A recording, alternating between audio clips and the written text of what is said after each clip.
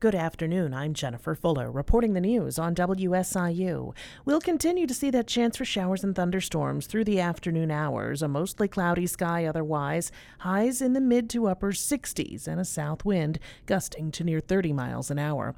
Mostly cloudy overnight, low 42, then we should see sunshine again tomorrow, a steady temperature in the mid 40s. Outgoing Congressman Rodney Davis of Central Illinois says the GOP missed a golden opportunity to make major gains in the November election. The Taylorville Republican lost his primary, but Davis thought his party blew its chances to defeat Governor J.B. Pritzker. Because candidate quality matters. And Darren Bailey was an abject failure as a candidate for governor. He failed to raise the resources. He failed to rally Republican support. Davis says the narrow Republican majority in the U.S. House reflects a divided America. He says much of the debate in Congress doesn't reflect how many Americans are somewhere near the political center. School children in Illinois will be taught how and where to find mental health resources as a part of their regular health classes this year.